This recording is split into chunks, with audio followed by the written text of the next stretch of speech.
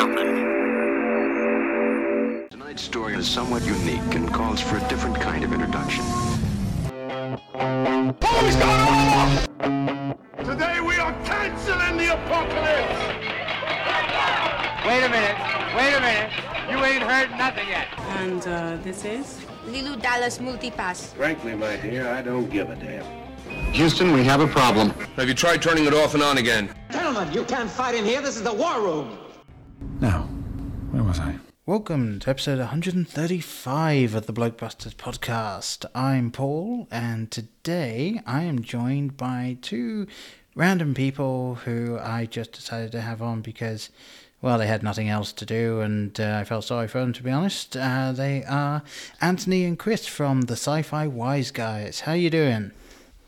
Doing well. I'm also doing well. Good. Glad to hear you're not, at the end of your rope, because that would make a very depressing episode, I think. So, especially given the subject matter, actually. But yes. Well, today we're here to talk about Good Omens, in case you aren't looking at the episode title.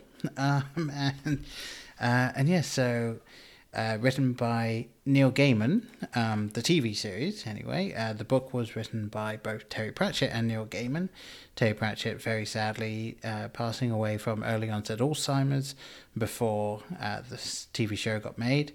And every episode directed by Douglas McKinnon. And we'll get into that in just a little bit. But first, I wanted to ask you guys, what was your experience with Good Omens before we decided to do an episode on it? Anthony, Chris, I'll let you. Oh, okay. We're arguing over who gets to go first. I'll go rock, ahead, paper, scissors for you. I think I was very interested in it the very first time I had heard of it, and I like the actors in it.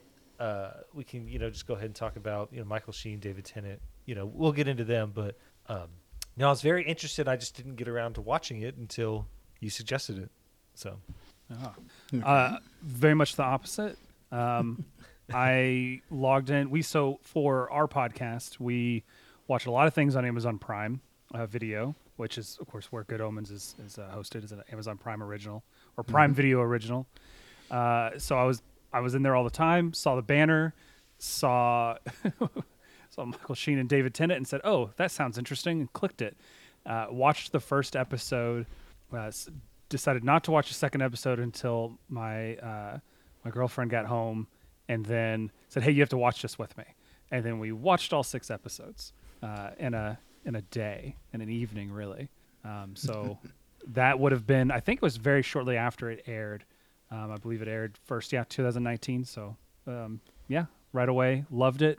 Had no idea the book existed going into it. Of course, found out about that afterwards, like reading about it. I do have the book. I also own a copy of the audiobook. I have read exactly 0 lines from it. I had intended I went actually and bought the book when the topic of this podcast first came up. So this has kind of been sitting on the burner for a couple of months, I feel. So yeah. I kept putting it off, and even yesterday I was like, oh yeah, I got to do that thing tomorrow. Maybe I'll read some of the book, and it didn't happen. So it still will happen eventually. It just hasn't yet. Okay. Yeah. I will tell you that there are some differences between the TV show and the book. They definitely made a few changes here and there.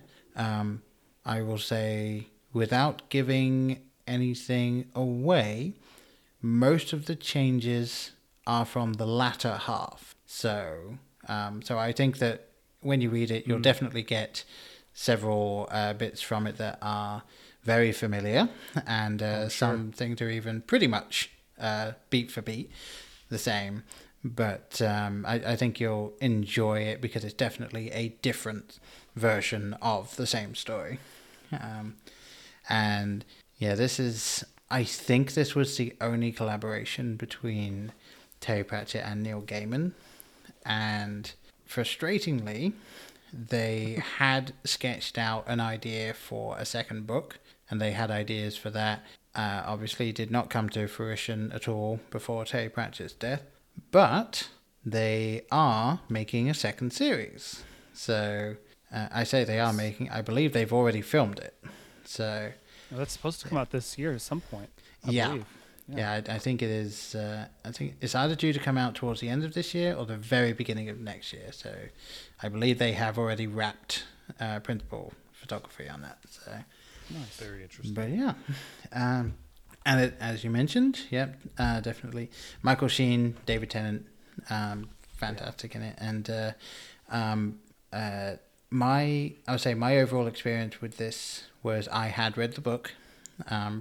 Probably about 15 years before the show came out, because that was way back when I was reading pretty much everything that Terry Pratchett was putting out. There were definitely a few of the younger books that I have not touched on, but the entire Discworld canon, with the exception of a few of the Tiffany Aiken books, I've read, and then I read Good Omens. I've also read the entire Long Earth series,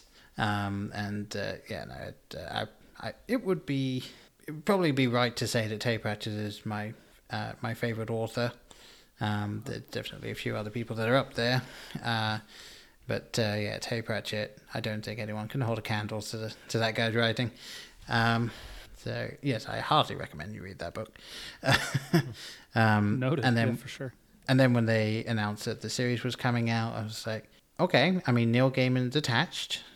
He was heavily involved. He even wrote the screenplay for it. So I was like, okay, if one of the authors of the book is the screenwriter, and that he'd been on record many, many, many times about how he wanted to bring what Terry Pratchett had told him he wanted to the screen, then I had no real concerns about it.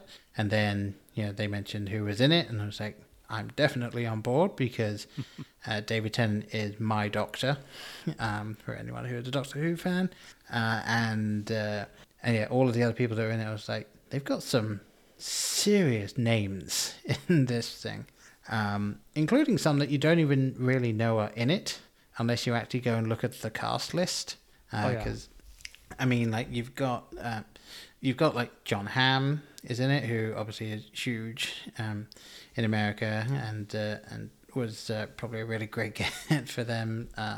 You got Francis McDormand as the voice of God, who's the narrator for the series. A couple of English people. Jack Whitehall was a real surprise to me, and we'll get into that in a little bit. A couple of English people. I like how you skim by half the cast list there. Can I give a special shout out, if I may? Sure. Famine, played by one Yusuf Gatewood, did some work on the originals, which is a show that I have seen every episode of with my wife. It's her sci-fi, and he's in a bunch of those episodes. He's great. So. The one that I actually did not know until today is that Benedict Cumberbatch is in this. Yeah, he plays the voice of Lucifer. He is Satan. Is the voice of Satan himself. Yeah. I did not realize that when I was watching the show. I actually think I paused it when he started talking, and Prime Video does that whole thing. It pops up and tells you on the screen. He's like, "Yep, there it is, Benedict Cumberbatch." That's what I thought. Yeah, it was just. So he's Smaug, Sherlock, yes, Satan. Yeah, I think that might have been the first time I've correctly pronounced his name on a recording. So this is a special occasion. Yes, as opposed to butternut crinkle fries, or as all of the other meme ways of doing it. Yes, I would say that was a very PG way of saying his name. Yes. There's yeah. Go ahead. Oh, so speaking of the cast list, I think John Hamm is the one who I think probably surprised everyone by showing up on screen, just because of who he is, and he's kind of, even if you don't know who he is, he's kind of that guy. Like, oh, that guy. Like I know him. He's in the other 14 things I've seen in the last few years. But the one cast or the one actor that stood out to me and made me kind of point at the screen was Muriel Enos as War.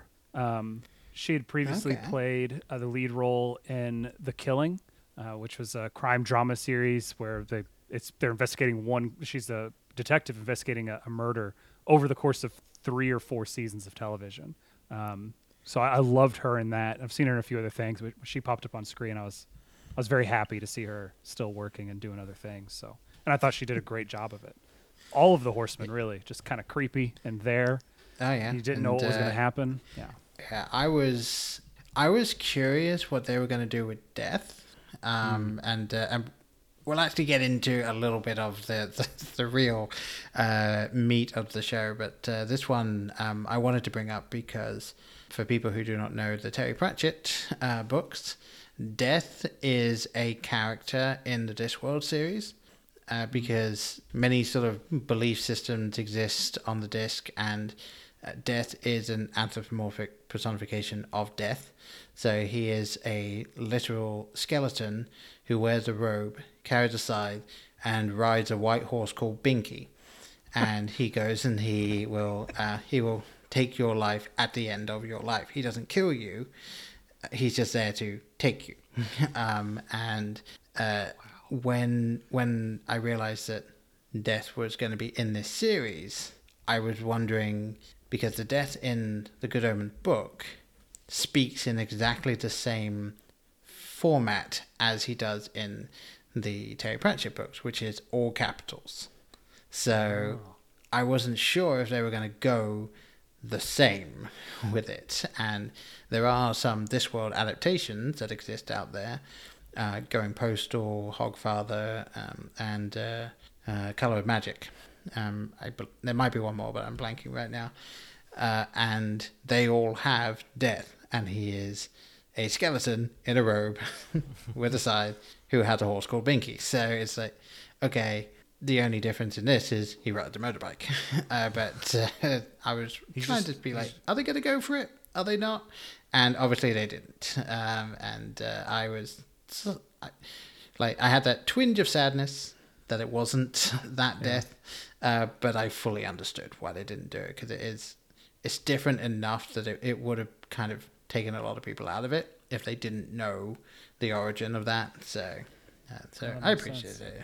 Do you think that Death being portrayed the same way in Good Omens is hinting at it kind of sharing a universe with Discworld, or do you think that it's just an homage to Discworld? Yeah, and I'm not sure because he's definitely different. That obviously the Death in this, the only thing that you really see of him is that he basically is a skeleton head. You know that for sure, but you don't know anything else. So the rest of him could be more human, whereas the Death in the Discworld is. He is a skeleton. That is pretty much his defining feature. He is all skeleton. I'll just go ahead and just chop it up to because in Discworld, they're just on the back of a turtle. So who's to say that Earth isn't out there in the cosmos? So there actually is, for reasons only known to Terry Pratchett, he did 4 books where the wizards at Unseen University are observing a kind of what they call it's either a pocket universe or a mirror dimension or something along those lines. I can't remember the exact framing of it, but it's our universe, it's our Earth.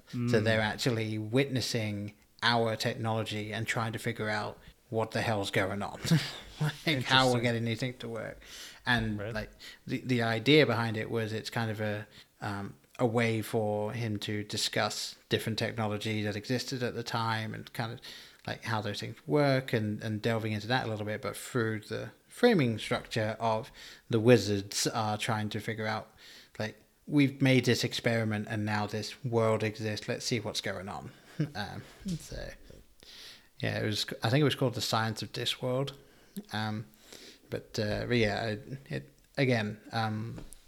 Pratchett books are just phenomenal, and so I was very pleased when I heard this was coming out and that it was going to be fairly loyal to the books. That should be something. So. Yeah, I guess. So I guess I should ask then. Obviously, you mentioned that you watched one episode and you were like, "I'm going to pause. I'm going to get my wife to watch it." What? Oh, girlfriend. What do you think? Girlfriend. Girlfriend. Don't Sorry. do that to me. Girlfriend. What are you doing, Paul? Yeah. Stop it. Okay, significant other. There you go. Thank How you. about that? Thank you. Partner. Yes. Okay, I'll just say it like 3 different ways. I'll go back There you and go. I'll Just confuse everything. Just confuse everything. But in fact, I'll change gender. So your boyfriend at the time. Yeah. But no, yeah. So your significant other. You felt that they had to watch it with you. What was it about the first episode that when you were just like, you know what? Yeah, we got to sit down and watch this. It is so incredibly clever. There's a lot of media. There's a lot of, whether it's other sci-fi or fantasy or just anything that any sort of drama or serialized television that kind of it holds the audience hand a little too tightly, right? It kind of almost talks down to them. And I feel like this show doesn't do that. It assumes a certain level of intelligence in the audience. It doesn't insult that intelligence, and it's just very, very clever. I mean, I was hooked from the joke about the start time of the universe. Like, when did God create the universe? It was exactly like 9:14 a.m. on whatever day it was. I don't recall, but like as soon as they said that joke, I was like, oh, this is going to be fun. You know, like this is great. This is, like I said, just so clever, so fun. It's dealing with incredibly heavy subject matter. I mean, it's the end of the universe. It's good versus evil. Yeah. It's the concepts thereof. What is humanity? What is good? What is evil? But it's so lighthearted. The overall, I just guess the way it's packaged, with the narration, the way that people talk and interact with one another. It's very Neil Gaiman, but it's very, very good. And I think that's what initially made me think, oh, this is something that I have to share because I'm going to want to watch it again, or I'm going to want to talk about it with somebody. So they're going to have to, watch it with me. And she loved it as well, which is good. Besides that, I'm a big fan of anything that, any sort of like modern retelling or reimagining of any sort of religious subject matter. Whether or not it's something like this that is kind of reimagining Judeo-Christian beliefs, angels and demons and what have you, in a very kind of Hollywood way, or what is like the Percy Jackson books. Where it's just a modern retelling of Greek mythology. Just anything that takes kind of those types of ideas and stories and spins them in a new way, I find very, very attractive. So this show is very much made for me, I felt. And David Tennant was my doctor for a long time. He's not my doctor anymore, unfortunately. I have to say I have a new favorite. But for a very long time, if you didn't have to twist my arm, he was my doctor. And I loved him. In Doctor Who, I loved him in Jessica Jones. Later on, playing a very different character. And so just seeing him and just do his thing, I was in. Like even if the rest of it wasn't there, I was like, yeah, I'll watch this for David Tennant. We'll do this. Yeah, I mean David Tennant, he really runs the gamut. Him as Kilgrave in Jessica Jones. I mean, I don't think there's been a better villain in a Marvel property. I didn't even know it was him until and they have shots of him in the shadows and you hear his voice, but it's so creepy and different. I didn't realize it was David Tennant until he's standing there yelling Jessica's name like 3 or 4 episodes in. Completely caught me off guard. Loved it. Spoilers. And that's a rabbit hole that's a whole other property and TV show. Oh, very much so. Yeah. I do. I've said this many times before. I'll mention it again here. So I myself am an atheist, and I know Terry Pratchett also is an atheist. I'm moderately confident Neil Gaiman, if he's not an atheist, he is at the very least along the cynical of organized religion route. And I find it very interesting that that this book and this series was able to point out the sort of ridiculousness of a lot of what's in there, but at the same time is not disrespectful of the subject matter or anything like that. It's kind of actually along the same lines as I mean, I say along the same lines. The same kind of thing could be said of the Book of Mormon. You know, with Trey Parker and Matt Stone, like they very clearly are being like, look at how silly this all is, but at the same time, they're genuinely not like putting them down or anything like that. It's just like there's ridiculous stuff here, but you know, I think there's a lot to be said where you can when you put things like into context or you take them, you know, literally, like, oh yeah, no, this is totally how it happened, guys. Like, and you know, like there just so happens to be some dancing, you know, and singing, but same thing with this show, like where they go through, you know, the Book of Revelations, right, leading all up into the, you know, Armageddon, and we're laughing the whole time, like serious. Anthony, oh, never mind. I'll just say it. I'm also fare thee well along the atheist line there. So I really enjoy anything that lampoons anything, not just organized religion. It's just such an easy target. But yeah. So yeah. I mean, I will say, jumping really quickly back to the joke you said that kind of made it for you, the whole thing about this one person said that the universe began at 10 a.m. on this date, and they said he was of course wrong by 15 minutes. It's like that to me felt actually almost Douglas Adams-esque kind of humor. Like it's a very like I would say that's a very English joke. Like it's something. It's just that dry delivery of that line. Like it feels very English writing and humor to me. And I don't know. Like I'm glad that you liked it. But there has actually been one person who so far has been relatively quiet about whether or not you enjoyed the first episode. Oh, me? Oh no, I liked all of it. I really did. I mean, okay. I said that whole thing about it. I mean, what I meant by like, hey, let's watch this show. It wasn't like, oh, this guy's forcing me. He's twisting my arm. It was just like, hey, this is a show that I'd heard about. I'd heard a lot of good things. Anthony and I like to present the facts. So Good Omens on IMDb.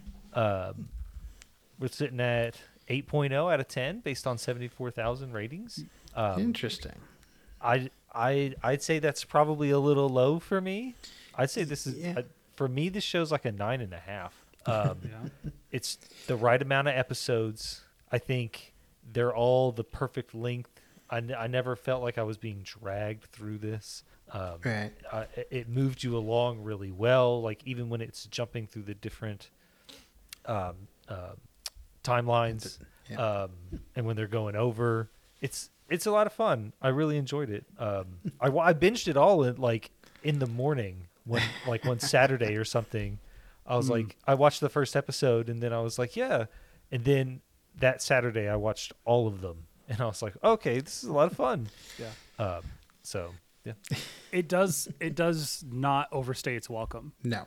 At all. It feels very deliberately crafted. Well, I called it clever a moment ago. It's everything about it is clever. It's almost more impressive that something like this got greenlit and made without a lot of, or what seems to be not a lot of studio or production house interference, than anything else. Yeah, it was kind of interesting to me. Like when this got made, I genuinely was worried that there would be a certain amount of the studio had some notes that tend to happen with these sort of things. Yeah. And I was a little worried that there might be like too much meddling. Yeah, like there might maybe there were some compromises made here and there that might have just changed some things, but no, I very much enjoyed where they went with it in these things, and there's so many little nods to things in this. And one thing that I clocked, but it didn't necessarily register with me until I was looking up stuff about this. There is someone in this who is impersonating the voice of Terry Pratchett, and he's like a spokesman for an electricity board. I can't remember which episode it is, but like that voice is pretty much dead on Terry Pratchett. So is it when he like breaks all the computers at that job? I think so. So it's yeah, I can't. I'd had to go back and watch it, which absolutely not a chore. I'll happily go back and rewatch this. I'm almost finished watching the third series of The Boys, so once I'm done with that, I might just go back and rewatch this just cause. Oh, yeah. But yeah, no, there's a great number of things that also for anyone that knows Terry Pratchett at all, anyone that's seen a picture of him in like his last 20 years of life, he always had a wide-brimmed black hat and a scarf, and both of them are in Aziraphale's bookshop. And there's even a shot where it's kind of panning over stuff and it pauses for just a second, like that's his hat. Because Neil Gaiman got his hat and scarf from Terry Pratchett's daughter so that he could put it into the shot for that scene. Nice. So yeah, they really wanted to treat it with the care that it deserved. Well, I'm glad you said that. I'm glad you said that it is different than the book, and I'm glad also that you still liked the show.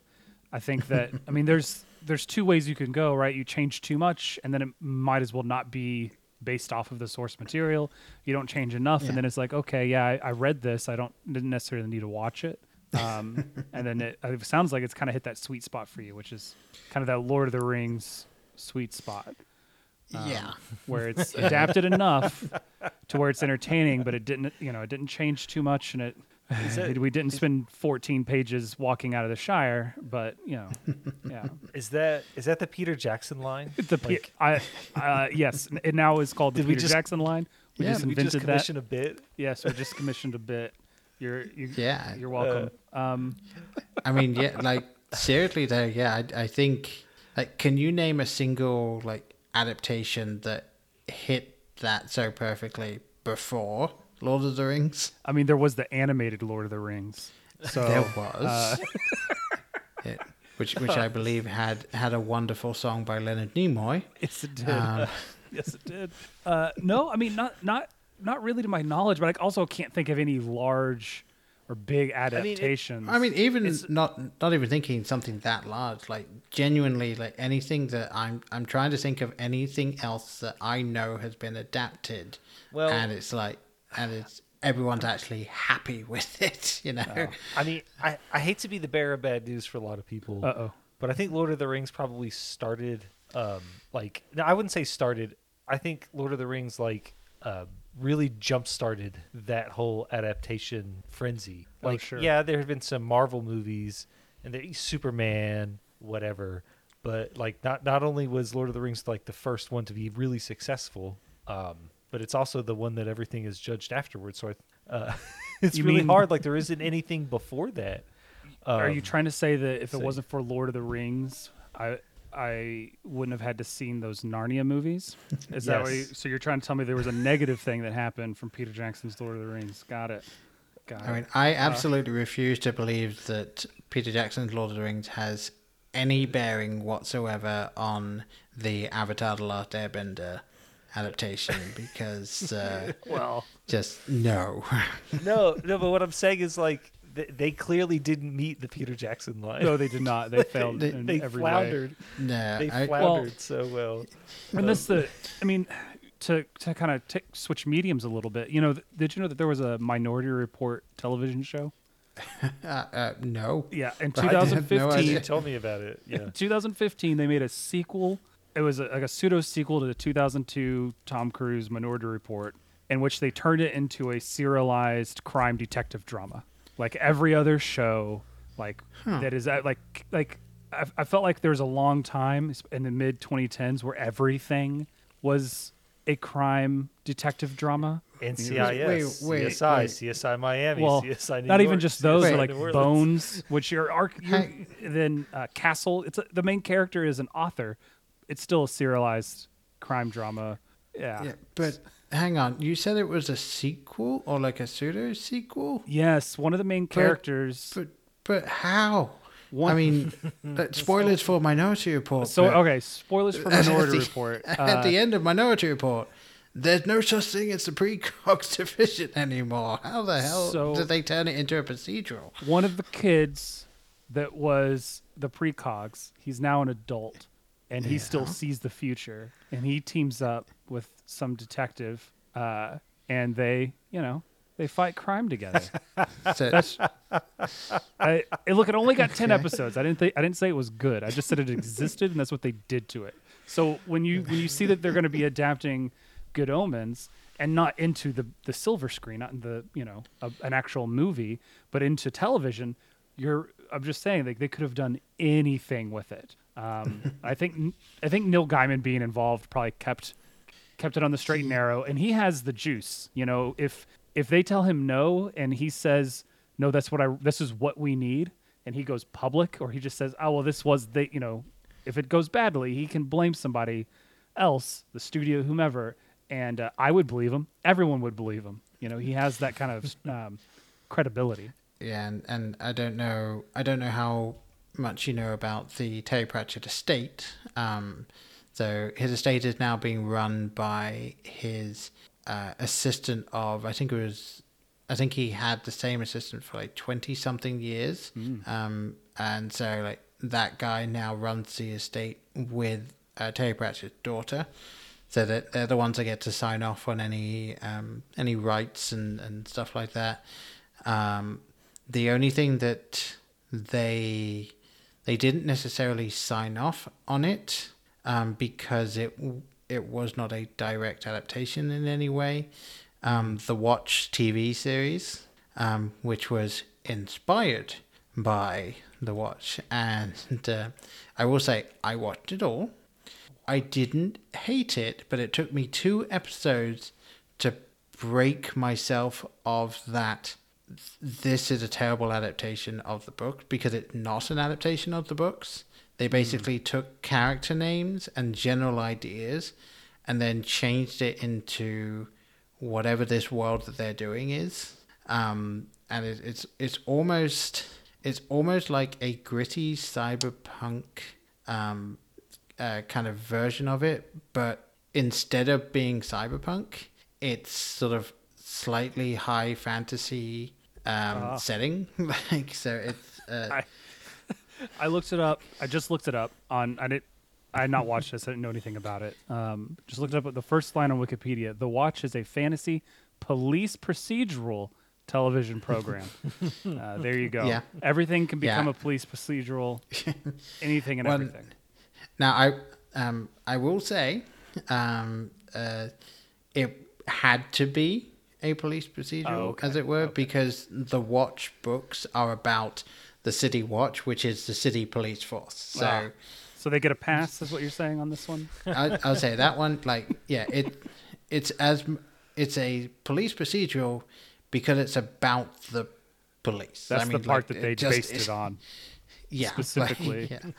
Then if it wasn't a police procedural, they would have missed the marks so much. So they were like, "We need a new police procedural." Oh, I got something for you. Yeah. Oh man. But yeah, no, I mean, if you are able to completely shut off the part of yourself that's like, I love the books and this is absolutely not the books, you can somewhat enjoy it. But a lot of people that really love Terry Pratchett can't do that.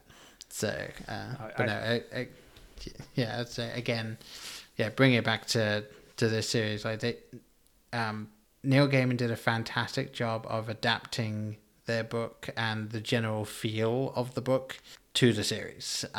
Like it's such a I mean, I can't say enough good things about it, to be perfectly frank. Now I guess I should ask, aside from Aziraphale and Crowley, who is your favorite character in the show? Ooh. Besides the two best characters in the show. Yes, besides the two that anyone will pick. Who's your favorite character? No. They're not the best character in this show. Where is he? Michael McKean. Shadwell. That dude chewed up every single scene that he was in. Like, I mean, just every time, like his interactions with the Jezebel, like when he points his finger at Michael Sheen and he just like he backs into that little thing, he disappears, and he's like, I've got a weapon of mass destruction for the rest of the show. No, he killed it. Like, and his like as it like I just want to say personally, the Pulsifer little timeline, like that little side story, I think is probably one of my favorite side stories, I think, in television, like that I've seen in the past like 5 or 6 years. Like the whole thing, like I went deep on Pulsifer. Did you know that Beaumont, Texas was started by 3 people, Henry Millard, Thomas Byers Hooling, and Joseph Pulsifer? That's how far I went because I wanted to know everything I could about this name. But no, I think that whole thing was great. But Michael McKean definitely, like, he steals every scene that he's in. He's doing a great job. And like the fact that he might be crazy, like when he's reading off the names of the members so he can charge Crowley more, and he's like, Sergeant Washing Machine. Like, like am I the only one? Am I the only one that wasn't like, hold on a second? Oh yeah, no, yeah, it was great. Oh man, yeah, that absolutely is part of the joke, is that, like, you know, Aziraphale and Crowley, like, they couldn't really care. Like, they don't care enough to actually look at the names. They just want this thing to be working, and of course, like, they're so focused on other things that they don't actually look into it. And of course, if they do in any way, shape or form, they would realize that something's off, which, if you think about it, is exactly the same thing that they're doing to their higher ups. Yep. Because they said they're just kind of signing off saying they've done things, and then no one ever bothers to check. So, like, it's incompetence all the way up. I think the moral of the story is that, like, middle management just isn't needed, right? Like, that's. Am I the only?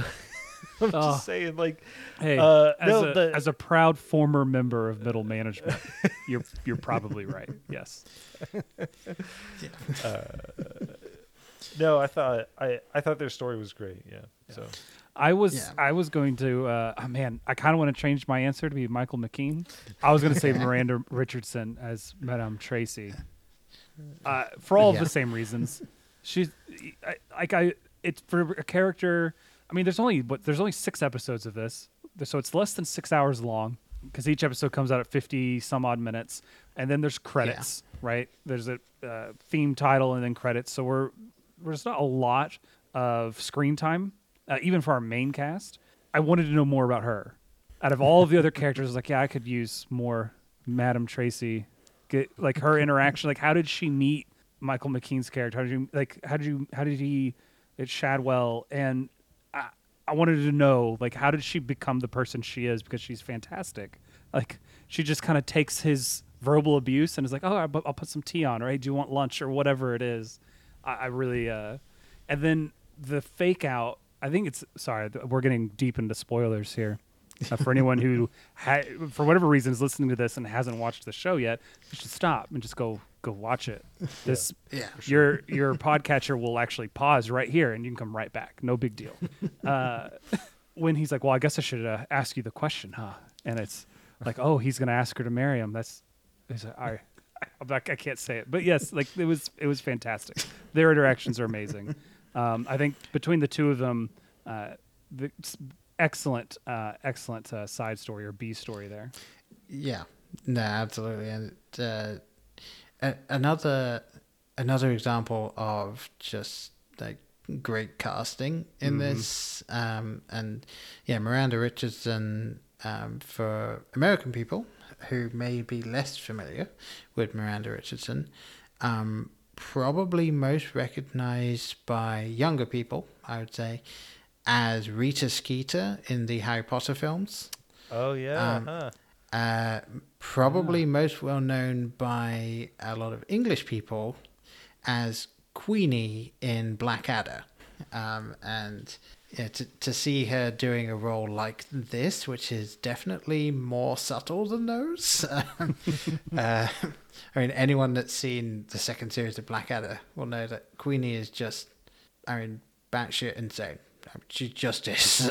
So, like, to have her playing a much more sort of subdued role and doing it so well, and then, again, dipping into spoilers as well, being able to play Aziraphale at the same time. Like, just, yeah, it's fantastically done. This comes up quite a bit when I'm discussing movies, whether it's for podcast or not, but when an actor has to play a different character, or an actor has to play a different actor playing a different character, it can go really poorly very quickly. Like when you kind of do the Freaky Friday thing, it can very, very quickly end up with just breaking all immersion. It's like, that's not that person. Yeah. This is a joke. This is a poor imitation. But no, it does not go that way at all. She's a fantastic Michael Sheen. Who knew? Yeah. Yeah, it's one of the things where it's like, I'd say one of the best examples of what you just described that I've seen before is actually, again, in Harry Potter. And it's, and I had to look this up because a little while ago I was trying to think about it and I looked it up. So the scene where, spoilers for Harry Potter, Hermione is using the Polyjuice potion to pretend to be Bellatrix Lestrange, and for that scene, Emma Watson watched Helena Bonham Carter go through the scene as Bellatrix Lestrange. She then did the scene as Hermione pretending to be Bellatrix Lestrange, and so then Helena Bonham Carter went and did the scene again. So it's Helena Bonham Carter imitating Emma Watson as Hermione, imitating Helena Bonham Carter as Bellatrix Lestrange in that scene, and she does that fantastically. And it was the same in this. Like it was so good to see Miranda Richardson really going for it, and I very much enjoyed some of the things that were in this. That actually this will be interesting for me anyway. So when I read books, I do not get pictures in my head of what I'm reading. I cannot picture something in my head I have not seen before. So whenever someone, you get those things where like there's a book, there's loads of descriptions about characters, and so people always have pictures in their heads of what the characters look like, and then whenever there's an adaptation, people go, well, that's not the person I would have had for my character because it says this and this. Like, for me, just don't. Your headcanon, yeah. Yeah, I just don't have that. I can't picture the locations that these people go to, anything like that. I'm just reading the story and enjoying the story. That's what happens. So, so when I saw this, like this for me is now going to be like what I see as I'm reading the book, and I very much enjoy that. But I was going to ask, since one of you, I apologize, I do not remember which one of you it was, has the book now. Yes. Do you think you're going to have the same thing? Like you're going to read the book and you're going to see David Tennant and Michael Sheen as these characters, as the thing's going on? Oh, 100%. I mean, especially since I've seen the show before the book. Right. It doesn't really matter how they describe them. I'll think about it when that comes up, and then I immediately will replace it with David Tennant and Michael. There's no way. There's no way not to. They are those characters to me. You can't disassociate. No, I don't. No, come on. No. You know I have no imagination. I can't disassociate that at all. Paul, do you have an inner monologue? No. Oh, interesting. Okay. Yeah, I have no inner monologue, and I don't just have thoughts going in my head during the day, and I also don't hear myself when I'm thinking. So yeah, no, I just have nothing. I have the exact opposite of that, where I won't shut up in my own head. So yeah, very interesting. my wife has that, and it's very interesting because you know the stereotype of if you ask a man what they're thinking and they just say nothing. Like for me, that's true. Like I'm genuinely like if I'm sitting watching TV, I'm just watching TV. If I'm sitting like just kind of waiting for something to happen, I'm not thinking of anything. I'm just waiting for something to happen. Like there's just nothing there. And then my wife has many times. Like she'll be clearly thinking of something, so I'll ask her what she's thinking, and she'll rattle off like 10 different things and say, "Oh, that sounds busy." Yes. Yeah, I definitely have. I'll say there's on just nothing, and then at least a couple of friends or significant others in the past were like, no, really, what are you thinking? And I was like, all right, well, you asked, like, here it is. And they're like, oh, and I said, next time I'm probably just gonna say nothing. And they're like, yeah, okay. I didn't need to know all of that. I'm like, I know you didn't. I didn't either. That's why I said nothing. Yes. Exactly. So who was, we mentioned a couple of characters we really enjoyed besides our two mains. Who did you enjoy the most? I've been trying to think about this, and I was definitely leaning towards Shadwell. I mean, such a fantastic character, and as you mentioned, the scenery chewing is just mwah with him. But one thing that I actually really enjoyed was, and I'm trying to remember, it's Anathema. I really enjoyed the person who played Anathema. I thought she did a fantastic job, and you can definitely tell based on the characterization and the way that she's kind of presenting herself. There's a character in the Discworld series who is Death's granddaughter, Susan Stowe-Haley, and very similar. Like feels very similar. If you end up watching the TV adaptations that were made, over like 10 years ago now, feels very very much the same. Like they even look somewhat similar, and it's I just really enjoyed watching her character, someone who is absolutely certain of pretty much everything that's going to happen because they know pretty much everything that's going to happen. They just don't know exactly how it's going to happen. It's such an interesting character, especially as someone myself who I do not prescribe to any sort of idea of destiny or fate or things like that. To see a character who is literally defined by their great ancestors' prophecies. It was very interesting to see, and actually why I enjoyed the end, which I won't specifically mention the exact, like the very end of the show, even though we've already touched on some spoilers, but I want to leave some things for the audience, just in case they haven't gone to watch it and then come back to this. I very much enjoyed her ending, which I guess is no longer going to be her ending, because I think that most of the cast is back for this. So I'm glad you brought that up, because I was going to ask, how in the world do you make a second season of the show? I don't feel like they ended in any sort of like typical TV show cliffhanger little like we're gonna dangle these little threads at the last minute, so you'll come back in a year or two. No, they wouldn't have. Again, following the book, that there is like not trying to spoil the book here, but I would say there is something at the end of the book that would leave it open. Okay. There is something there. Not, and it's one of those things of like, you're absolutely fine if this is the only book. If this is the only, like, perfectly fine. But they could do another one. Obviously, with this, they pretty much tied up everything in a bow, because I believe originally the plan was it was just going to be one season and done. Yeah, but money. But that.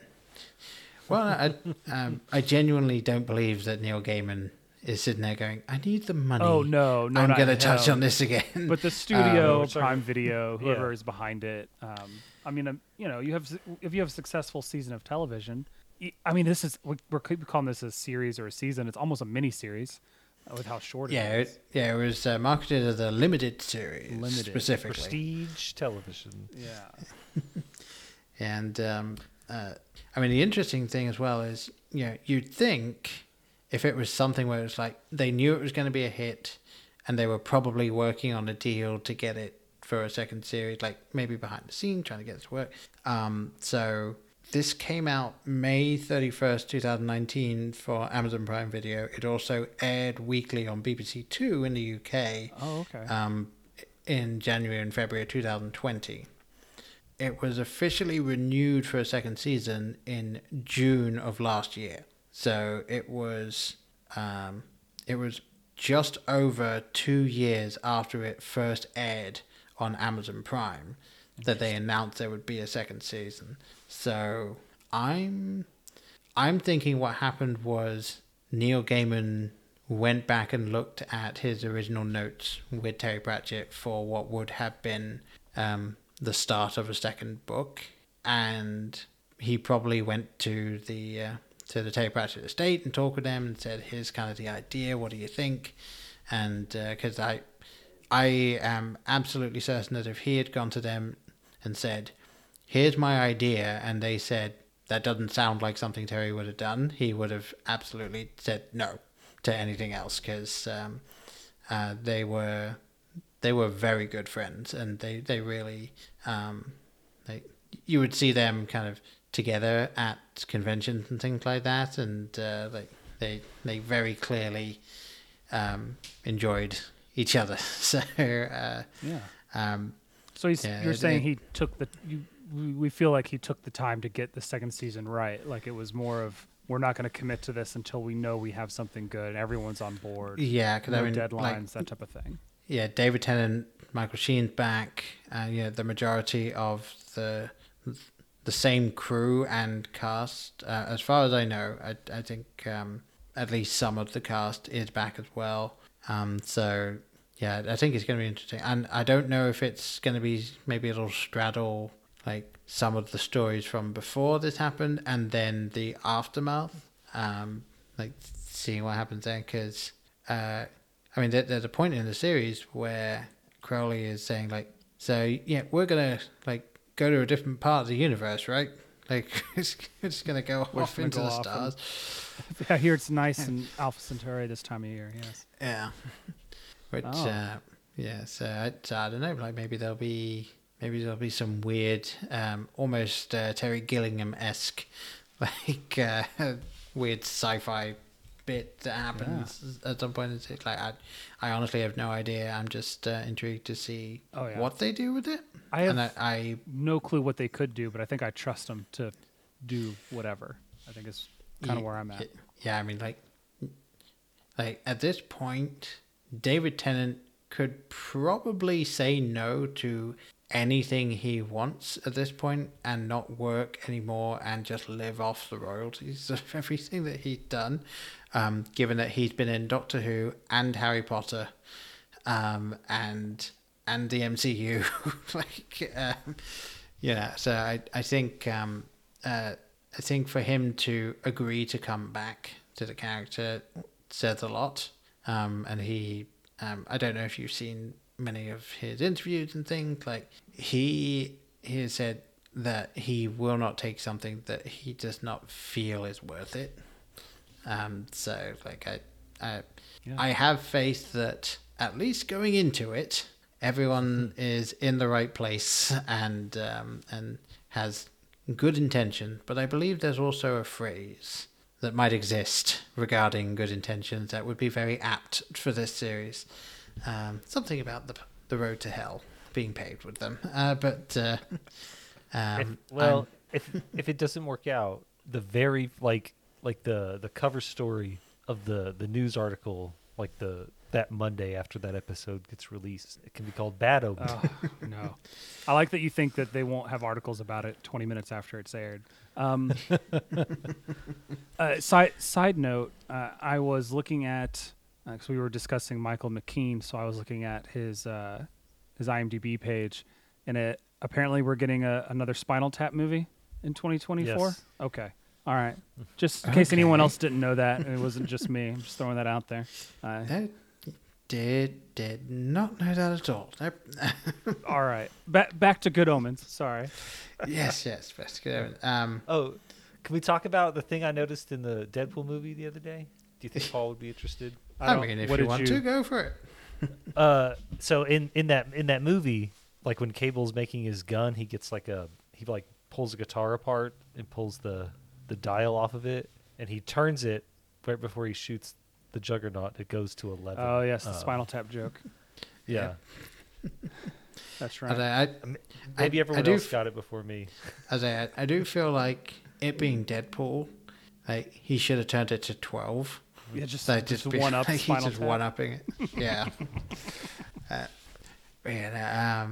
I did actually want to ask as well. What did you guys think of Adam? Like, did you? Because I can see this going one of two different ways. Did you? I end up just being annoyed with him because obviously he's very strong-headed and he's a de facto leader because of his heritage and everything. Like, or were you interested to see his arc in the show? Because obviously he gets very, very close to really going over that edge. So, like, what did you think of his character and his arc in the show? I think I speak for Chris and I when I say that we have a love-hate relationship with child actors. Okay. And that it sounds wrong. It does. That does sound wrong. We love to hate all children, is what you're saying. Okay. Look, you should. They're kids. They don't have nearly as much experience, the actors, as the adults that they're playing off of. And a lot of times, I think that adults don't know how to write children, and so children end up coming across, even if the acting is good, they end up coming across as much older or wiser than they should. If I've had enough 10-year-olds giving life wisdom, I'm done. As far as Adam, and really the child actors in this show in general, I thought they did pretty well. I think that Adam Young, who plays or not Adam Young, sorry, Sam Taylor Buck, who plays Adam Young, I think he did really well. I think that it's a very one-dimensional character to begin with. Like, how do you give a lot of character arc to this person who's supposed to destroy the world, or maybe they won't? We don't know. We're trying to muddy the waters enough so that they don't, right? I think there's a lot of depth to that character. I think it's a very difficult character to portray. And then, because it's a child, you have a child playing them, there's somebody playing them that's not maybe as experienced as the role demands. I'm trying to very, very diplomatically say that I did not enjoy I didn't enjoy the portrayal of Adam as much as I enjoyed the character, if that makes sense. I appreciated the character of Adam in the larger plot. I liked I liked his character arc. It wasn't the best portrayal. And now I've just trash talked a child actor. on tape. So there's that. I don't know. Chris, you can start talking anytime. You just interrupt me and keep me from saying anything more. And no. I think what Anthony is also trying to say is like it's sometimes hard to differentiate child actors, like their behavior as a person as opposed to their behavior as as the character that they're playing. Like I'm not contractually obligated to mention Star Wars, but I'm going to. So Jake Lloyd is a famous example of a person who did nothing wrong. Like the actor Jake Lloyd did everything George Lucas asked him to do, and unfortunately, a lot of people didn't like that. Hayden Christensen is another example. Like Anakin Skywalker as an adult, like everyone's like, "Oh, I hated the way I hated the prequels because Darth Vader's a wimp." Like, yeah, he's like young. He is. he's young. He's angry. Like he's playing the role he's supposed to be playing. Yeah, he's not. I've Vader. never seen because I mean I've seen Yeah. Hayden Christensen in other things, and I don't necessarily think he's a bad actor, but I've never seen anything else that Sam Taylor Buck has been in. So I can only judge him off this role. What is it? This and Medici? That's it? Okay. Yeah, he's not done too much, really. So, I mean, he's supposed to be playing like a young teenage, the son of Satan, right? So, of course, he's going to be pompous. Of course, he's going to be arrogant. I think he does a really good job doing those things. I didn't tire of his performance, I guess is what I'm trying to say. Like, I didn't dislike it. I think the performance matched the character. yeah. But what Chris but said. I can see where Anthony's coming from is like it's hard, like they're a kid, right? Like not everyone is I mean, I don't want to say Leonardo DiCaprio because it's such a high bar, but what child actor, like that off the top of your head besides him, maybe Kirsten Dunst, she's always done really well. So Sure. The ones that make it out of childhood acting are usually the ones who are going to be good actors anyways. That's fair. The question of whether or not I found the character annoying or what have you, it's he was a bit much at times, but I think he's supposed to be. But I also don't know how much of that is the script and the direction, and how much of that is Mr. Buck. Yeah. It's hard to know. Right. It's interesting because I have I have an idea for where the genesis of like what his character is supposed to be came from, but the problem is it is so uniquely an English character. I don't know if many people outside of England, and even a fair number of people in England, will know about it. So there was a book series which became, I think it became a radio series as well as a short TV series back in the 90s. I think at some point in the 90s it was a TV series, potentially the 80s. It was called Just William, and the entire premise of it is that William is a kid who is sort of the leader of this group of about 3 or 4 boys, and like he is just like he's trying to get them to go on adventures. He's trying to do the cool thing, often to the chagrin of his family and his school and anything else that's going on. And it's like it's like Little Rascal. Kinda, yeah. Describing it sounds like Dennis the Menace to me. Would be the kind of American. Well, Dennis is a solo actor. That's true. That's true. He is a menace. Yeah, which is, and for anyone in England that does not know, yes, Dennis the Menace in America is a blonde-headed kid who is who apparently is the arch nemesis of his neighbor, Mr. Wilson, I believe is yes. is the term.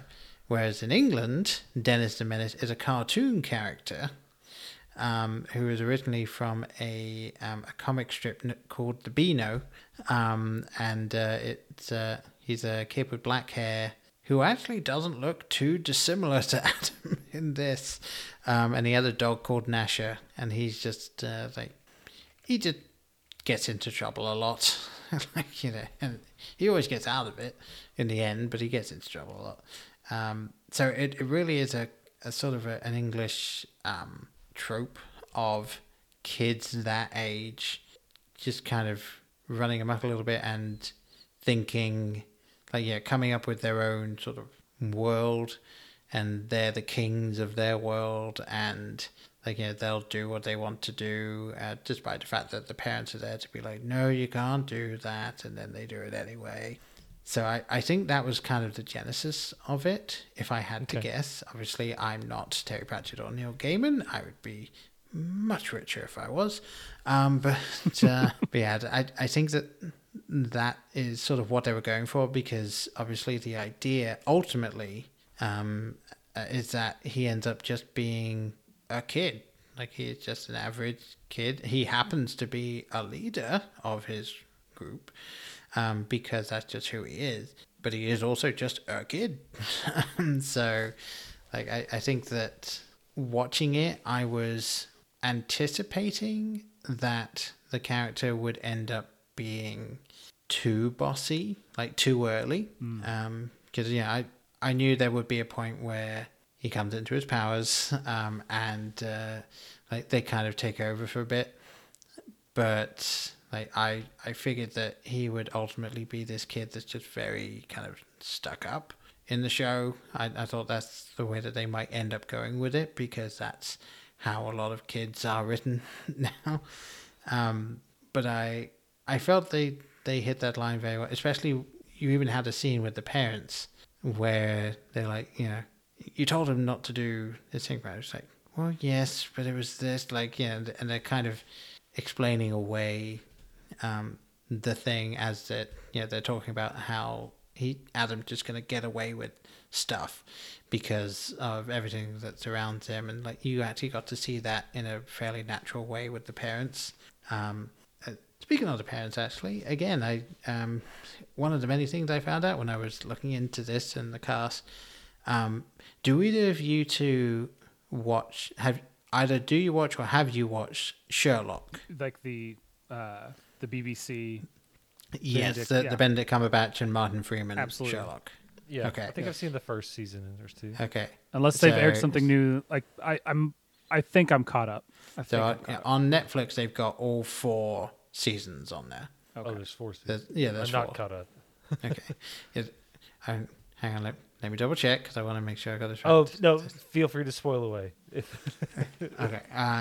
The mother in this is a major character in the last episode of the 4th season, and I did not realize that until I saw that written down, and then I kind of thought back to the mother in this, and then thought back to that character in the whole season. I was like, holy shit.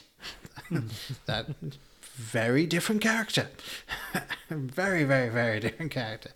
So yeah, I mean, kind of like you had with David Tennant going from the Doctor to Kilgrave. It's like, oh nope, was not expecting that.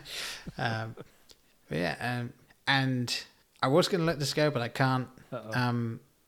Who is your Doctor now? Oh, Peter Capaldi. Fair enough. Yeah, and that didn't happen until I think the last season of Peter Capaldi. And I was like, okay. Like I think all of it kind of clicked for me.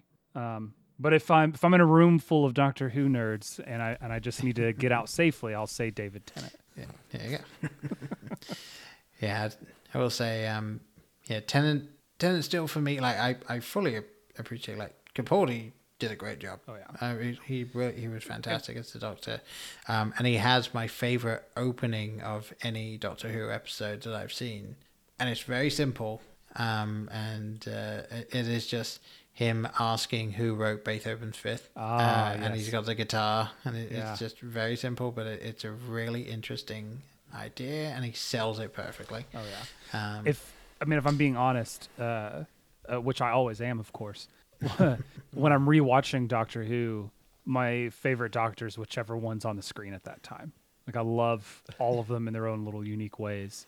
Yeah, very, very big fan. I like it all. I'm genuinely mad at the perceived lack of love for Christopher Eccleston. Yes. Because I mean that man was genuinely phenomenal as the Doctor, and it's not even really a spoiler at this point. He has been spotted in the area that they were filming the 60th anniversary special. Oh, has he? He was, Nice. yes. I was really upset when he didn't come back for the 50th. So, I mean, I say really upset. I was disappointed, but understood. Yeah, and I think. oh yeah, given everything that happened, then I definitely understood. But yeah, nope. I love Chris Eccleston. I don't have a Doctor. Sorry, I can't add it or subtract. It's okay. You don't have to have watched Doctor Who, Chris, because we talked a lot of Harry Potter earlier, and I've never seen Harry Potter, so we all have our things.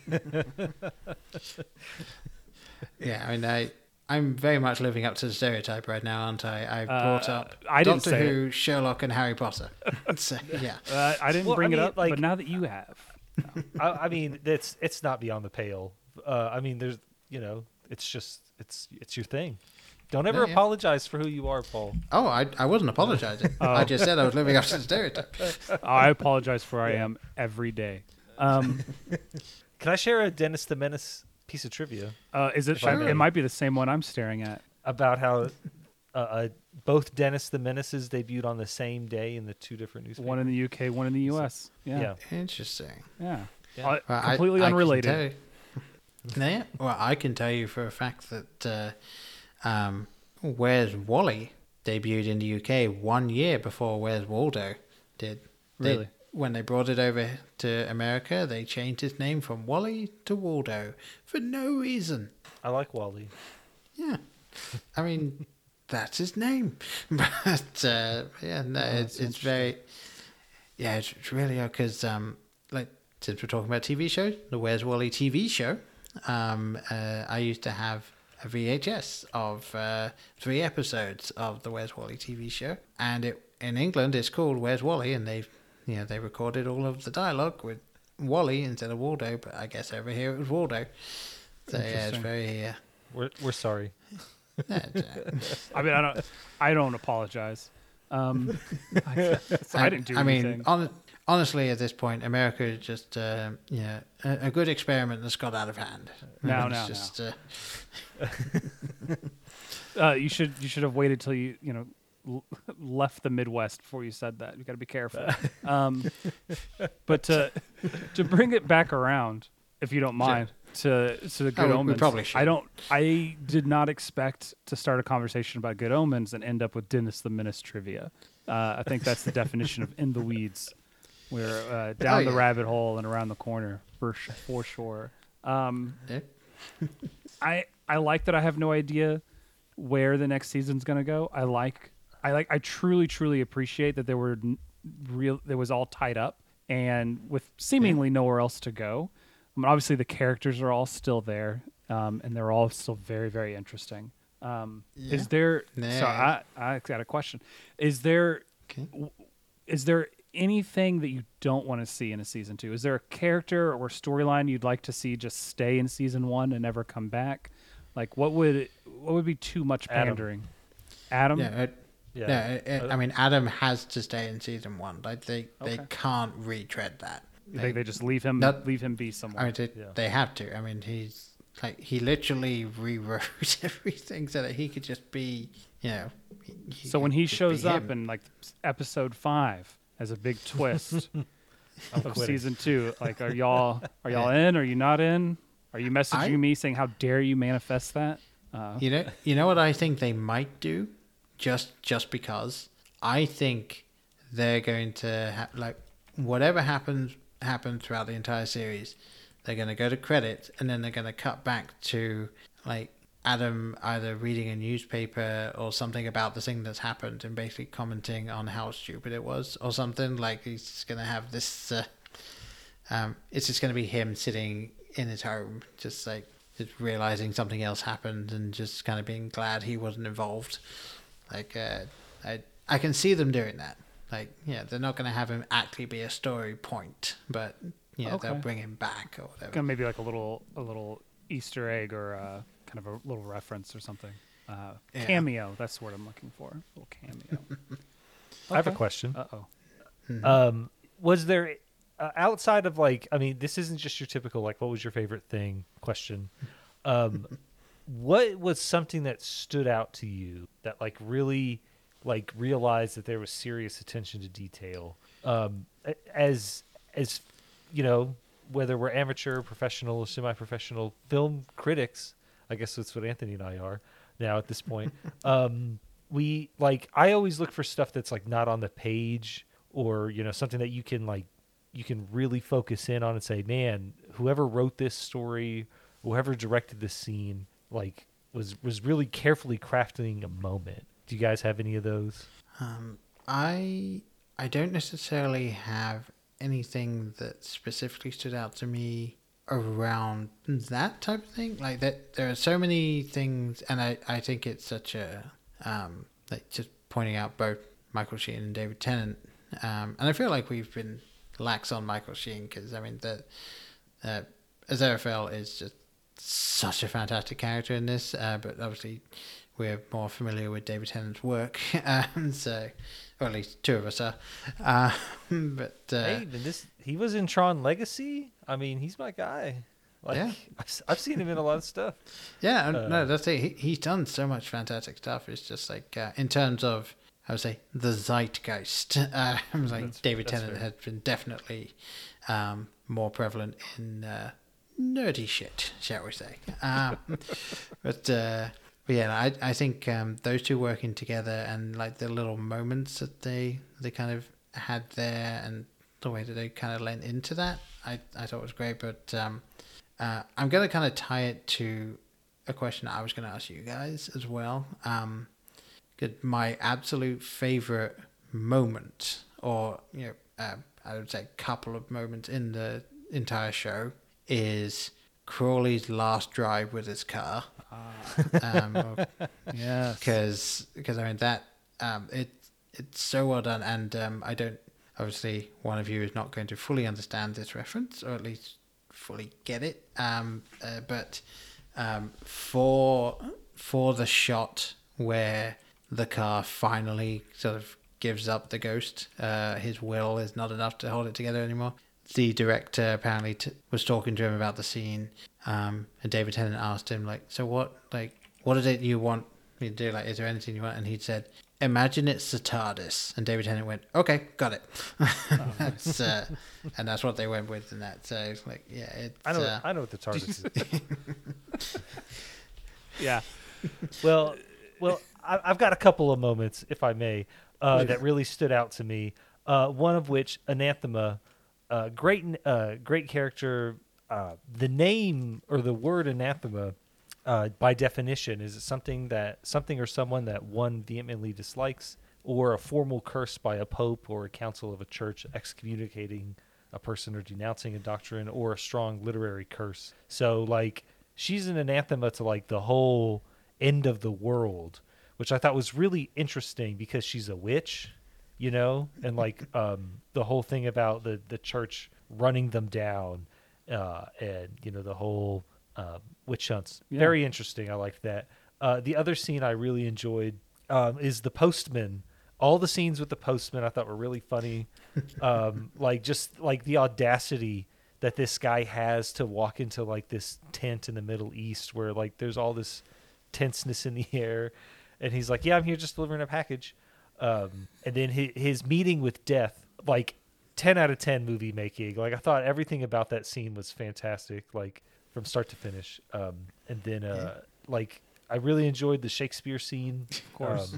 Like it's great. But yeah, no, I had a couple moments. Like I said, I think this show is really well shot. I think it's well directed. Obviously it's well acted. But like as someone who's not familiar with the books, I probably like there's probably a lot of things that I missed. But I do appreciate being able to like, hey, that's a nice little moment there. That's a lot of fun. Yeah, so. I will say there is one thing that I know you mentioned, you know, something that isn't necessarily from the page to the show.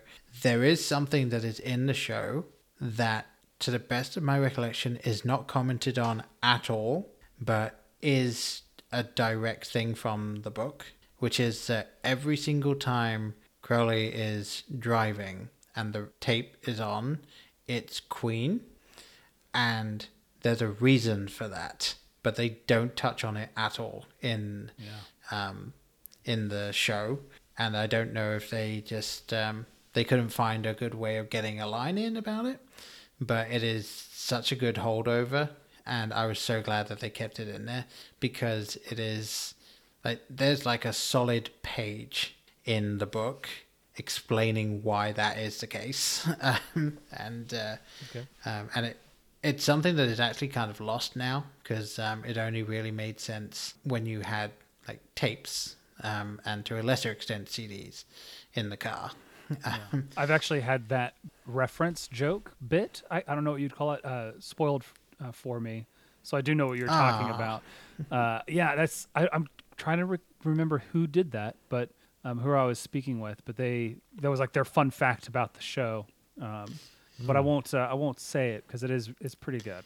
I like it. I mean it's a solid joke. Like it's an amazing joke. So I am a little sad that got spoiled for you. Did you have any of those moments, Anthony? Well, you took them all. But if I can add one, excuse me. But if I could add one, it is the Horsemen being defeated, because they're besides death, it's just a reflection of mankind, and it's not real. It's something we've made up or have done to ourselves, and like the amount of commentary squeezed into that. What, a minute? How long? That seems not very long. Where he sends the Horsemen off was fantastic. I kept expecting something. I was like, I don't know what's going to happen with the Horsemen. How are they going to overcome them? Are they just going to send them off? I was expecting some sort of lame Deus Ex Machina, and it's still kind of Deus Ex Machina, but it's not lame at all. It's a kid. The whole scene was very, very well done. And I, in a million years, couldn't have written or dreamed up or imagined a better end to their story arc. With, I guess, leaving death out there, which is kind of a little bit of a plot thread that they could pull, I guess, in season 2. We'll see. Maybe. Yeah. Yeah, I mean, he's you can't kill death. Well, yeah, that's kind of that's like the definition. Well, he's like, it's kind of a thing, right? He's like Thanos, man. He's inevitable. Well, I mean, sure. Although I will say, having said you can't kill death, I recommend reading if you do get into the Discworld series, which I heartily recommend anyone that enjoyed like the feel of this, and if they read Good Omens, I heartily recommend you do get into the Discworld books. It is daunting because there are 41 of them, but I knocked that out this weekend. Oh wow!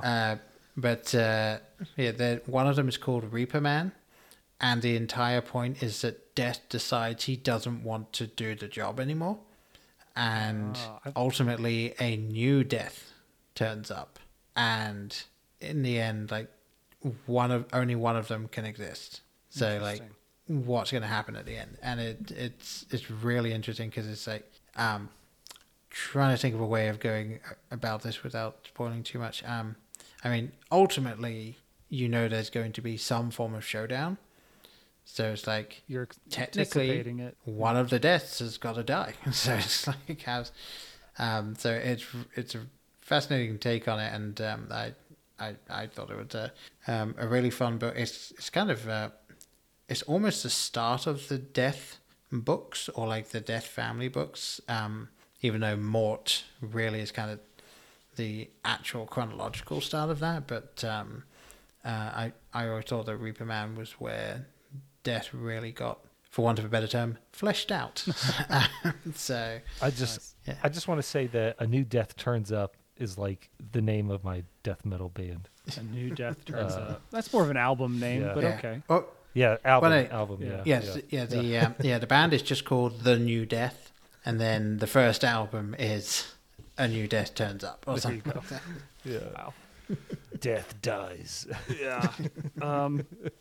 Man, the chances of that having already happened are so high. But yeah, we'll make a band. We'll create a profile on Spotify so no one else can take it.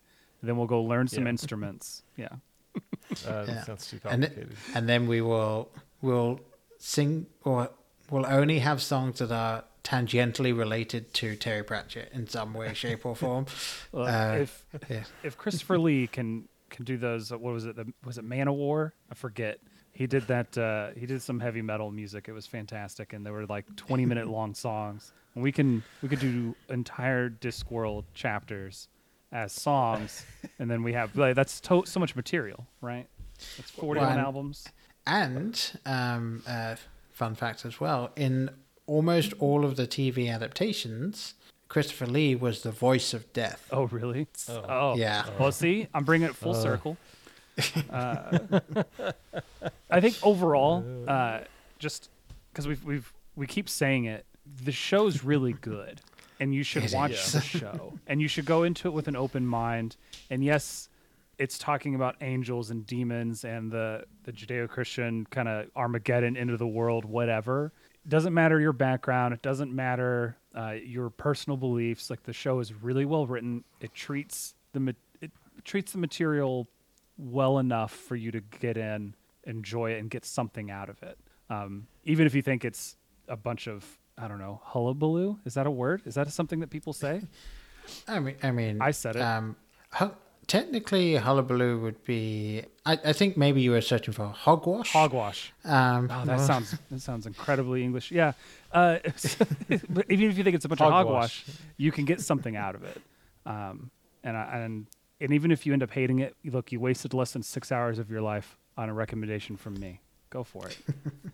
Yeah, and I mean, this show. I think it goes to show how much we enjoyed it. That even though, on this podcast we do spoilers and things like that, we've been just enjoying talking about it and kind of talking around it, because ultimately I want anyone listening to this that hasn't seen it to see it. So I didn't want to do too many spoilers, and I feel like the majority of the show is we haven't really spoiled much.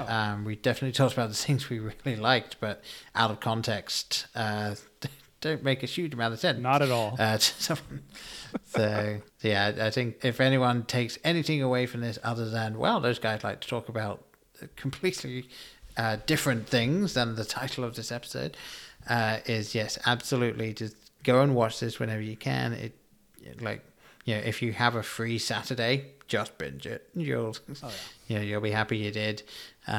Or do what I do every now and again, which is just put it on at the end of the day. Maybe even if you only get through half an episode, in 2 weeks you're done.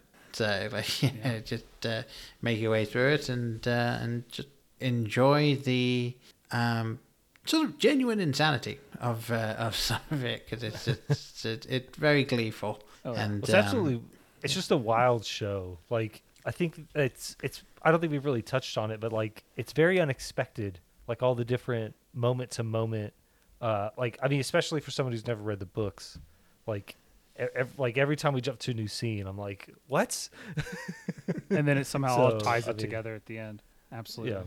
Yeah. If anything else, even if you hate it, you have to watch it before you can send us hate mail, and we know you want to. So go watch this, and then let us know. Yeah, I don't think I've talked to anyone that has watched the show that didn't like the show, and genuinely anyone that has spent the time to sit down and watch it has enjoyed it. Oh, yeah. So yeah, I know a couple of people who have refused to watch it because they don't think they'll enjoy it. Well, they're wrong. But yeah. Yeah, pretty much that's what I told them. Which I think at this point is just out of spite. It's just want to watch it. Because he likes being told they're wrong. They might be doing that thing that Anthony does, because he likes to, when people are like, hey man, have you ever seen blah blah blah? And he's like, oh, I make it a point to not watch these things so I can tell people, oh no, I've never seen it. Every time someone tells me that I should watch Harry Potter, or that they're surprised I haven't seen Harry Potter, I put it off for another month. So I don't have to watch that movie for another 6-7 years at this point. So if the inverse is true, all I have to do is keep telling you not to watch it, and then maybe you'll watch it next week. I I haven't thought that far ahead. So you might have found a loophole. I'll figure it out. We'll figure it out. Well, obviously, in your own time, it is definitely. Have you read the books? No. Okay. I read the first chapter of the first book in 2001. There was something about an owl. Yeah. That's all I remember. Fair enough.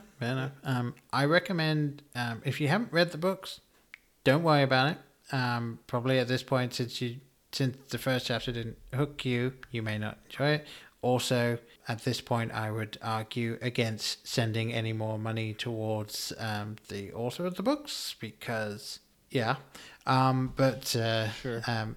If you do get a chance to see the film at some point, go in blind. You'll definitely get more out of them than you would if you were to. Oh yeah, I would never read the book if it's going to spoil the movie. Please. Yes, you wait till you've seen it, and then you get the book, and then about a year later you read it. Exactly. I gotta watch the movie to know whether or not I'm going to enjoy the book. Right. So that's how it works. Now that I've upset so many people just now. I think unless it's something you guys specifically want to go over, I have one Sure. thing, if that's okay. I know we've been going on, but this is a bit. I don't know how much you like bits, Paul. I can be fond of bits. On our podcast, Sci-Fi Wise Guys, we have a bit in which we ask a very simple question of each other. So I'm going to ask you this question, and then I'll explain it if it needs to be explained, which it will. So, Paul, who is Kelsey Grammer? And this means if you had to recast one character from this show, you had to recast them as Kelsey Grammer at any point in his career. Shadwell. Who would you choose to replace and why? Oh, really? Okay. Oh, you came in strong. I think you're the first guest, or like whether we've had a guest on or been on other shows and done this bit, who's just immediately known how to answer this question. Well, I mean, think about I'm thinking of Kelsey Grammer from Frasier. Of course, Like his flailing around, like the good God, like that stuff, like Shadwell. Shadwell. Okay. As much as I enjoyed Michael McKean, if I had to shove Kelsey Grammer in here somewhere, that's where it'd go. Fantastic. Chris, did you want to answer this question? I got a controversial take. It requires some thought exercise, but is it Madam Tracy? It should be, but it's not. No, he's Satan. Like interesting. Like when he comes out of the ground, it's not Satan. It's just a big blown up version of Kelsey Grammer. Not even that. He's just standing there as Kelsey Grammer. He's not Kelsey Grammer in like a Hellboy outfit or anything. It's just no. It's just a huge CGI Kelsey Grammer with his like big hairy body. Oh no. Tell you what it is like everything else is filmed like on set, everyone does see shaking around like, oh no, something's happening. But then for the shots of Kelsey Grammer, it's just him standing on a model village with like the camera down, pointing up at him, and then they just put those two together. There you go. Well, yeah, that's what I imagined. I imagined a big Kelsey Grammer, and Benedict Cumberbatch is still the voice. Wow. To make it even funnier. Okay. Wow. All right. I was kind of stuck between two different choices. I was going to say that he should maybe play Arthur Young, the father of young Adam, just kind of out of nowhere, kind of this like little bit role that is important, but just not the role you'd expect Kelsey Grammer to be in. But I think Chris probably knows who I'd pick. I want to say Gabriel. I want to say replace John Hamm with Kelsey Grammer. I think Kelsey Grammer does the real soft-spoken and then really angry really, really well. And I think he could have pulled it off. For some reason, I thought you were going to go with Haster. No, like I think he has to be. If he's going to be supernatural, it's a little too busy of a. It's a bit too busy of a part. I think Haster's really busy. Yeah. And KG's a little cooler. Yeah, he's got to wear the nice suit. Yeah. You know, he's got to have an entourage of beautiful people. Like that's KG. You know, like season 1 Cheers, KG. Anyways, thank you for indulging in the bit, Paul. So can I tell him the history of that? I bit, mean, if you don't sure. mind? If you, Paul, if you care, here it is. Yeah, Sure, why not? Just go watch a movie called What is it? Seven Guardians of the Tomb. Seven Guardians right? of the Tomb. Yeah, it's Seven Guardians of the Tomb. Go watch it. That's all you need to know. That's the origin of that bit. Okay. It's unless you have arachnophobia, in which case do not watch that movie. I do No. not. Oh, there you Still go. watch it, even if you Oh, if no. you are I scared mean, I of would- spiders. Yeah. If you have crippling fear of giant spiders, it's probably not the best thing. But that was the last question I had. That was all I had. Okay. There you go. I guess. Well, you know what? I sort of asked it earlier, but I'm the only one that answered it, so I'll just re-ask it here, and then I promise we'll be done. What moment or like connected moments in this show would you say were your favorite? 100%. It's 50-50. The sequence of events with the postman slash the I guess it's all kind of one, right? The postman and the horseman. Just that kind of running thread with them. I think that's that kind of mystery.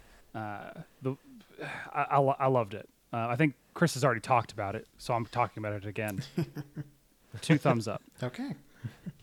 I think my absolute favorite scene, like it's a small one, but when Nick Offerman and Warlock show up to start Armageddon, and like Nick Offerman he's acting like he's so self-important, and it's just like the absolute comedy that like of everything leading up to that moment, like tickles me. Like it's a really funny scene, like in the meta context of the show, but like it's like played up for laughs, but it's kind of like this is a transition scene where we see like exactly where the plot comes to a head, and then it's over like that. Yeah. And so I forgot about Nick Offerman being in this until just now. Because it's so unimportant.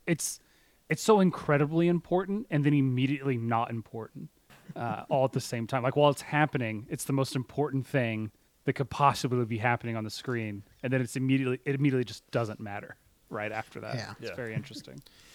Yeah, pretty much. I will say one thing that I was thinking of, aside from Crowley's last ride, was the thing that really hit me when I was watching the first episode, that I was like, you know what? I think they've genuinely got it. Like, I mean, the whole part about the universe starting at a certain time, like that was like, okay, that's really good. That feels almost Douglas Adams-y. Like, I'm moderately confident that it's also pretty much directly from the books. So like, I was like, okay, yeah, they kept that in. That's really good. But the bit when God is talking about what happens to the third baby, and she's like, you can think that they took the baby and they put it, like, if that's what you think, like, good on you. Like, it's just that slight morbid tone that follows it. It's like, what happened to that baby. They're not going to show it. They're not going to give you this is what happened to the baby, but it's like, and it's like they just had that sinister undertone to it, and I was like, okay, yeah, they are willing to keep this in.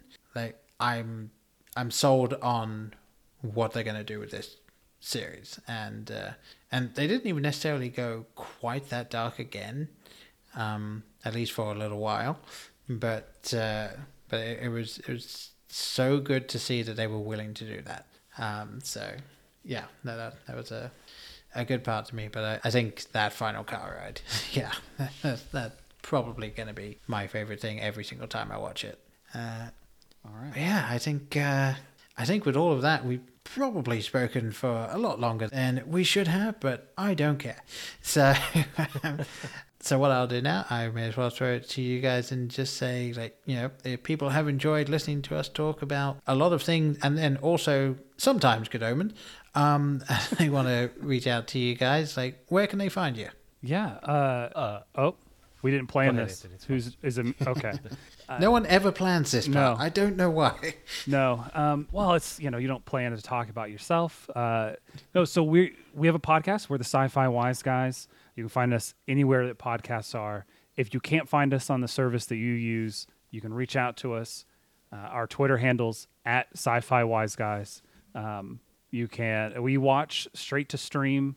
I say that we took a little bit of a detour the last few weeks, but for the most part, we watch straight to stream or straight to DVD style science fiction and science fiction adjacent movies, shorts, television shows, YouTube videos, whatever it might be, fan films once or twice. Distribute originals, which is a word we found on Wikipedia and does exist. We did not make it up. But basically, if it's straight to stream and science fiction or science fiction-ish, we watch it and we talk about it. So there's a lot of things in there that you've probably watched and heard of, like all of the Disney Plus Marvel and Star Wars, the new Star Trek. And then there's movies that you've never heard of, like Cyborg X or the aforementioned Seven Guardians of the Tomb. Some excellent B movies and some not so excellent B movies. So if you're a fan of anything that might be odd or you're looking for something new to listen to, check us out. We give tons of recommendations and try to make jokes, usually at my expense. Okay, I have a question for you. I have not delved into your back catalogue very much, so have you guys done Llamageddon? No. Deep Llamageddon? Deep sigh. Is that an asylum film? No. It is it is a sci-fi horror film. A killer llama from outer space crash lands on Earth and brings death and destruction to everyone in its path. Comedy, sci-fi. Okay. We do have we have a rule that we won't watch asylum films, since the goal of the podcast is to find those hidden gems, like those B movies or those independent films that most people aren't going to see but are actually really good. Which we find a good bit of those. We also find a lot of garbage, and we find that asylum movies are meant to be garbage or meant to be parody. So we stay away from them. That's why I asked, because Llamageddon definitely sounds like an asylum special. I'd say I do not believe it's asylum. It is definitely too low budget for that. It's lower budget. Oh, good. All right. I am pulling up the schedule right now, and I am posting Llamageddon right in the middle of October, so that we can get it in our Spooktober list of films. If that's okay. Spocktober. Yeah, Spocktober, where we're going to do horror and sci-fi. Yes. Perfect. Right, good. Llamageddon. Thank you. You can find us on all your social media platforms at Sci-Fi Wise Guys, and always email us suggestions at sci-fi-wiseguys@gmail.com. Please. Yes, please. Awesome. All right. Well, I'm glad that I'm glad I was able to make a recommendation there, and maybe I'll join you. I don't know. We'll see. I see. Well, I mean, if I'm gonna watch this, you're gonna have to talk to me about it. Yeah. Oh no! If you're gonna make me watch it, then by God, you're gonna watch it too. Oh, I can tell you right now. Myself and my wife watched The Velocipaster one evening, which is. Holy shit, is it both incredible and terrible at the same time? I mean, just watch the opening 3 minutes. That's all you need. It's incredible. But after we were done, it was on Amazon Prime, and then it was like, people also watched, and like the third one along was Llamageddon, and we both went, we need to watch that at some point. So, Well, we're gonna recommend a movie to you then. Willy's Wonderland. Yes.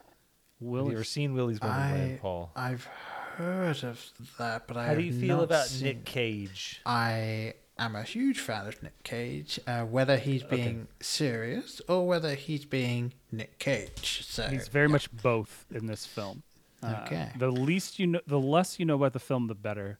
But I will say that of all of the films that we've ever reviewed for the podcast, it is the only one where during the end credits, I went on Amazon and bought the Blu-ray. And so I own I bought a physical copy of that movie before the credits could end because I loved it so much. I thought he was going to give you something bad, You know, like No, that's the whole point of our podcast. Is Yeah. we look for movies. I know, but that he are- just gave us that- something that- called Lamageddon, so I thought you were like going to get back Yeah. at him a little bit. But no, Willy's Wonderland is an no. excellent suggestion. Yeah, great independent film. Yeah. I'll check it out. All right.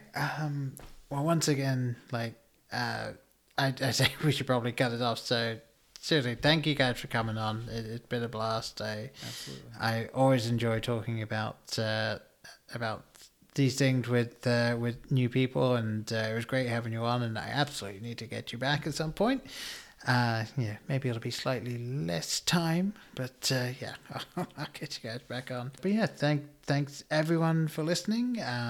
And tell you what, one more time, real quick, why don't you guys just give us your handles and everything? Because obviously you gave them during that entirely long spiel about other things as well. So go ahead. One more quick time. Where can everyone find you? We are the Sci-Fi Wise Guys. I'm Anthony. That was Chris.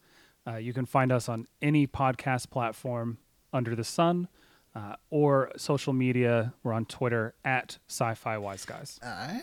Wonderful. Well, yeah, there you go. Go check them out and tell them that we sent you. And yeah, thank you guys one more time for coming back in. It was fantastic having you, and I will see all you guys next time. Bye. Have a good one. In case I don't see you, good afternoon, good evening, and good night. Hang on a minute, lads. I've got a great idea. Louis, I think this is the beginning of a beautiful friendship. You're still here? It's over. Go home. Go.